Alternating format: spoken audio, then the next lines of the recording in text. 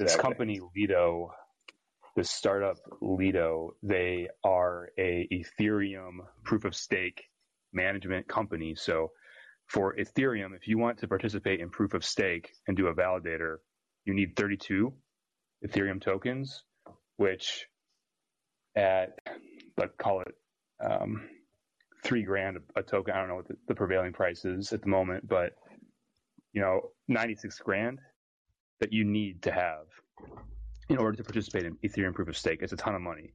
It's not easy for the average person to do. So what Lido does is allows you to come in and fractionalize up parts of that validator. So if you only have one Ethereum token or two or even less, you can participate and earn yield on your tokens in the proof of stake network.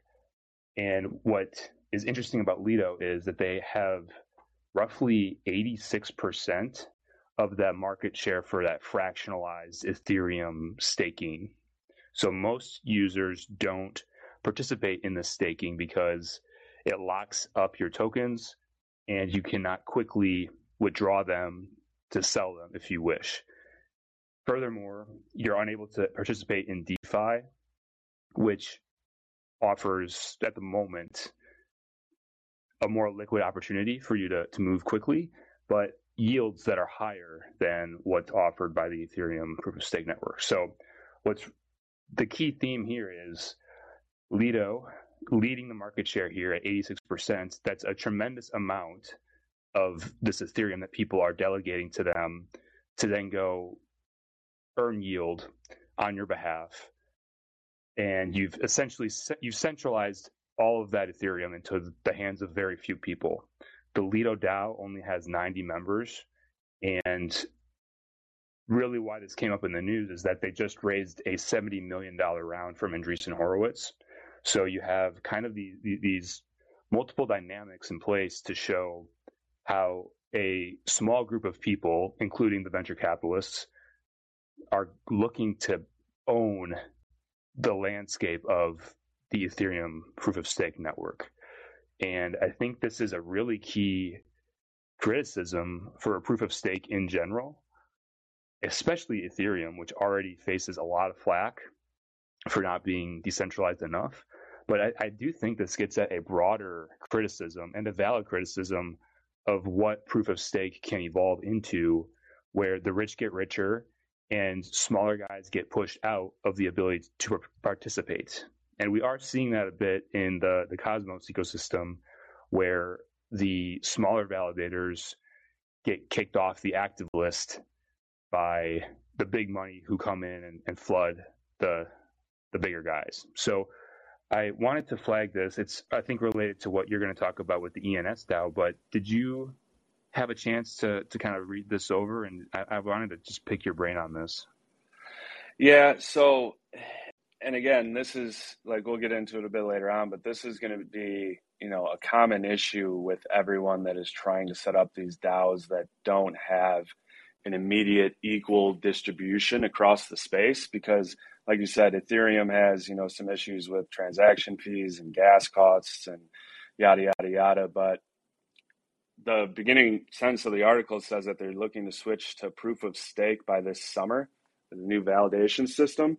So they got to try to get everybody into that staking mentality when only 8% of eligible tokens in Ethereum are staked to date. So I think it's more just a disconnect between where they're going and what the community wants them to do. Like, there's no, as far as I know, there's no like Ethereum DAO, like the founders and developers and everyone push out proposals that like people can vote on, but I'm not really sure the governance model there. But like for me, like I'm in LP pools that have, 21, 14, 7-day and then 1 day on staking period. So like, I'm used to the waiting for 21 days. Like if you don't have liquidity when shit goes down, that's kind of on you in this landscape, and you kind of learn as you go, where to hold your money so you can get out in time in case there is a crash. But I mean, if you're holding for the long run, I don't see the major issue. And I mean, Ethereum's been around almost, second to longest. So I don't see the issue here. Yeah. Yeah, so I mean, I'm not fully up to speed on how governance works, or what this current state of Ethereum governance looks like. But I mean, they were one of the first. I think they were the first DAO. I mean, the term DAO comes from the creation of Ethereum, and Gotcha. that's been in the news a little bit with Laura Shin's new book, and the whole Ethereum versus Ethereum Classic. That's a whole another conversation. That was all related to DAO governance and flaws in the original DAO contract with Ethereum. But so I mean, they were kind of that's related to the initiation of DAOs back in like 2016 or 2014, I guess. But the current state of Ethereum governance, I'm not up to speed on it because I don't pay attention to it. But with this, it's like you said, 8% of tokens have been moved over into the staking mechanism, which I don't know if this has never been done with Ethereum transitioning from proof of work to proof of stake at such a high market cap. And so they are literally like changing the engine of the plane while it's already flying. Right. And it's going to be really hard for them to do. I give them a little bit of the benefit of the doubt. I think they'll be able to figure out a way to do it. But the criticism here is, okay, 86% of what has been transitioned is in control of this one company, Lido, and now you have VCs coming in. Well, one VC, Andreessen, backing $70 million into this. Like, they're planting their flag on the future of Ethereum here, where it's not looking like a decentralized future to me, unless something crazy happens. I mean, this trajectory is really putting Ethereum on a path to even more centralization, and it's a huge criticism of Ethereum, but I think it does highlight the problems of proof of stake. And so the question is, how do you incentivize and keep that incentivized structure in place to encourage truly decentralized models? Right. I mean, we see it with Osmosis over the past year, the way small validators have just gotten kicked off the list of active validation. So you go from a system for Ethereum's sake, right? You have hundreds of miners out there, people running nodes all over the world, and now it's going to be controlled by potentially one company, Lido.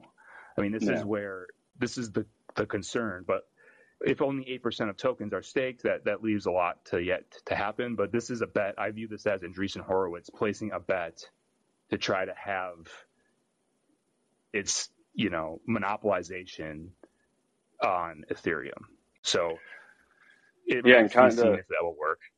Yeah, kind of like a similar, they're getting big money in, and they're obviously switching the validation to proof of stake. So like if they're trying to corner, the Ethereum validating sets for like, whether it's passive income or, active profit, whatever you want to call it.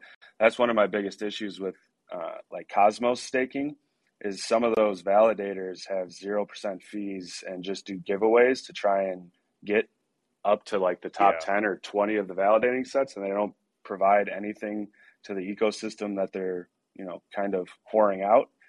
And that really bothers me. So I don't know how to get around that, but to your point there, I mean, we Oscar and I talked to a validator provider last week, and he was commenting on it that a lot of those people who do that, they can, with just a little bit of marketing and Twitter personality, you can get high up on the validator list. But if you have no idea what you're doing, you're facing huge penalties if you are unable to provide uptime during stressful periods of the network. And so for all those people who delegate to those validators, you might face long periods of not receiving your proof of stake rewards if the custodian is bad at what they're supposed to do. Right. We've been talking about this for a while. I want to get a chance to touch on the DAO over at the ENS land, because it's very related to this. Oh yeah, 100%. So the former ENS director of ops may remain at the foundation after voting against his own removal. So a quick little refresher on ENS. ENS is an open, public, decentralized identity protocol that runs on the Ethereum blockchain. users can register .eth names native to ENS or import in DNS domain names that they already own, which they can then use as their cross-platform Web3 username and profile, one name for all their crypto addresses, and a centralized website. So ENS is the governance token of the ENS DAO, which manages the treasury and kind of other key parameters of the ENS protocol. So they put up to a vote this last week, I think it might still be ongoing, whether or not to kick out the director of ops. And of the roughly 2.4 million votes, 42% voted against removing Milligan, who's the director, and then 29% either abstained or voted in favor of removing Milligan. So what's interesting here is Milligan used more than 363,000 tokens to vote against his own removal, while another core founder and developer abstained with 250,000 tokens. And if the majority of the DAO users end up voting in favor of Milligan's removal, a community proposal electing a new director would go into effect immediately. This all kind of got stirred up because some users uncovered anti-LGBTQIA tweets from back in 2016. And he says he still stands by those comments because they're in accordance with his Catholic beliefs. And he's kind of playing it, not like victim, but he mentioned that he has never excluded anyone from ENS based on their identity or beliefs, and says it's not practical for Web3 to exclude traditional-minded religious folk like him. So, I mean, that is what it is. But what gets me is the addresses with the top 10 allocations voted for the following: 507,000 for, 760,000 against, 628,000 abstained. So of the roughly 2.4 million votes so far, roughly 80% of them are locked by the top 10 wallets. So, I mean, obviously I'm a big fan of DAOs. We talk about them a lot, and, we're thinking about maybe trying to get a CryptoChem DAO up here and running once we learn a little bit more about them. But I believe that the more major corporations and the boards of these companies that we have become accustomed to in today's day and age are just taking extreme advantage of us as consumers, have been hoarding profits, not paying taxes, polluting the environment, and so on and so forth. But kind of like I said earlier in your Lido article, like without a clean start and equal distribution, and like your heart is in the right place from the beginning as founders, this problem is going to persist no matter where you start up a business or a DAO or anything like that. Like, I'm sure Milligan and Johnson earned their distribution through their efforts founding and working on ENS. This is exactly one of the problems DAOs were supposed to fix with equal voting shares and so on. So I don't really know what the answer is here, because you obviously want to reward the founders and the creators and the developers and everybody working on the project. But maybe you do that by, putting a percentage and paying them off of the rip to make sure that every user has an equal distribution and an equal vote share. What do you think, Dylan? Yeah, I mean, right away, the second paragraph of this article, it hits the main point here. Only 42% of the vote is from the actual users. What that suggests is that 58% of the vote is from insiders. And so you're going to try to have the governance of who's running the DAO being voted on by all the insiders. Like, that doesn't make a lot of sense to me, because if this is supposed to be some kind of democratization of governance, well, I guess that the slight majority, 58%, is more than 50%, is actually being still decided by the people who run the thing. Now, there's a little bit of cancel culture going on here. I don't really feel like we all have our opinions there, but I think that's not the point really right now. The point is, the insiders are controlling the DAO. This is not a decentralized DAO, and you have to evaluate whether or not this is a protocol that you want to be developing on top of. When they talk about this decentralized thesis, is it really true? Is it not really true? Is that important to you as a developer? those are questions that have to be asked individually. I think we can point to like Handshake as a more decentralized alternative. But the downside with that is if you go onto the Handshake auction portal and you look at some of the domains that are being sold, there's a lot of offensive ones. Okay, I think they're objectively offensive. I'm not even going to say them out loud because they can it's bad. But so it's kind of like you have pitfalls. You have a trade-off, right? If you go pure decentralized 100%, there's no authority to come in and moderate the content. But if you are lower on the decentralized scale, then you have things like this where the insiders can just continue to vote themselves in, if you will.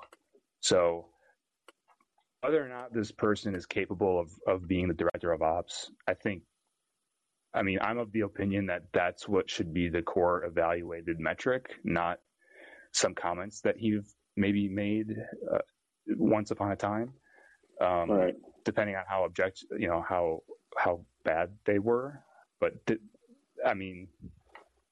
he's just he's a Catholic dude. Yeah. So you know how.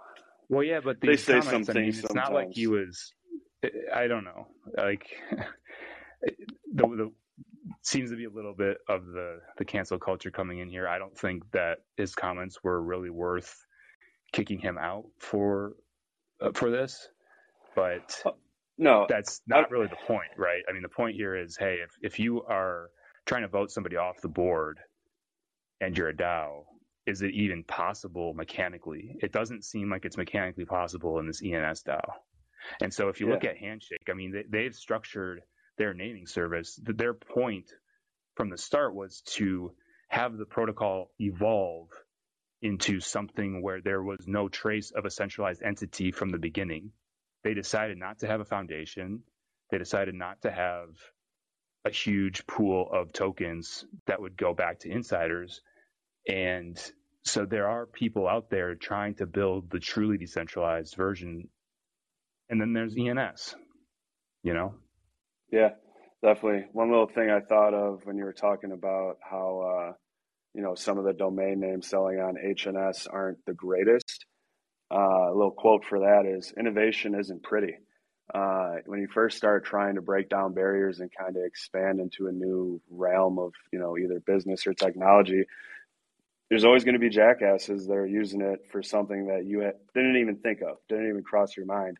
And at that point, it's kind of up to you whether, you're truly decentralized and going to let it keep going and just let it stamp itself out because there are more good people in the world than bad, or what are you going to do? So, I understand, you look on HNS and you're like, oh, what the hell are all these? This kind of looks weird, but as it grows, they will become more and more valuable, and hopefully more and more people will understand the need and the actual use case behind it and become more intrigued. But yeah, innovation isn't pretty. It's not, people aren't going to use it for what you are building it for off the rip. You just kind of got to sit back and keep plugging away and keep building and have faith. Well said. Well, hey, we've been talking for a while. We'll share these links in the comments and everything. And Miguel, hope you have a great weekend. And we'll be back next week for more Daybreak Crypto episodes.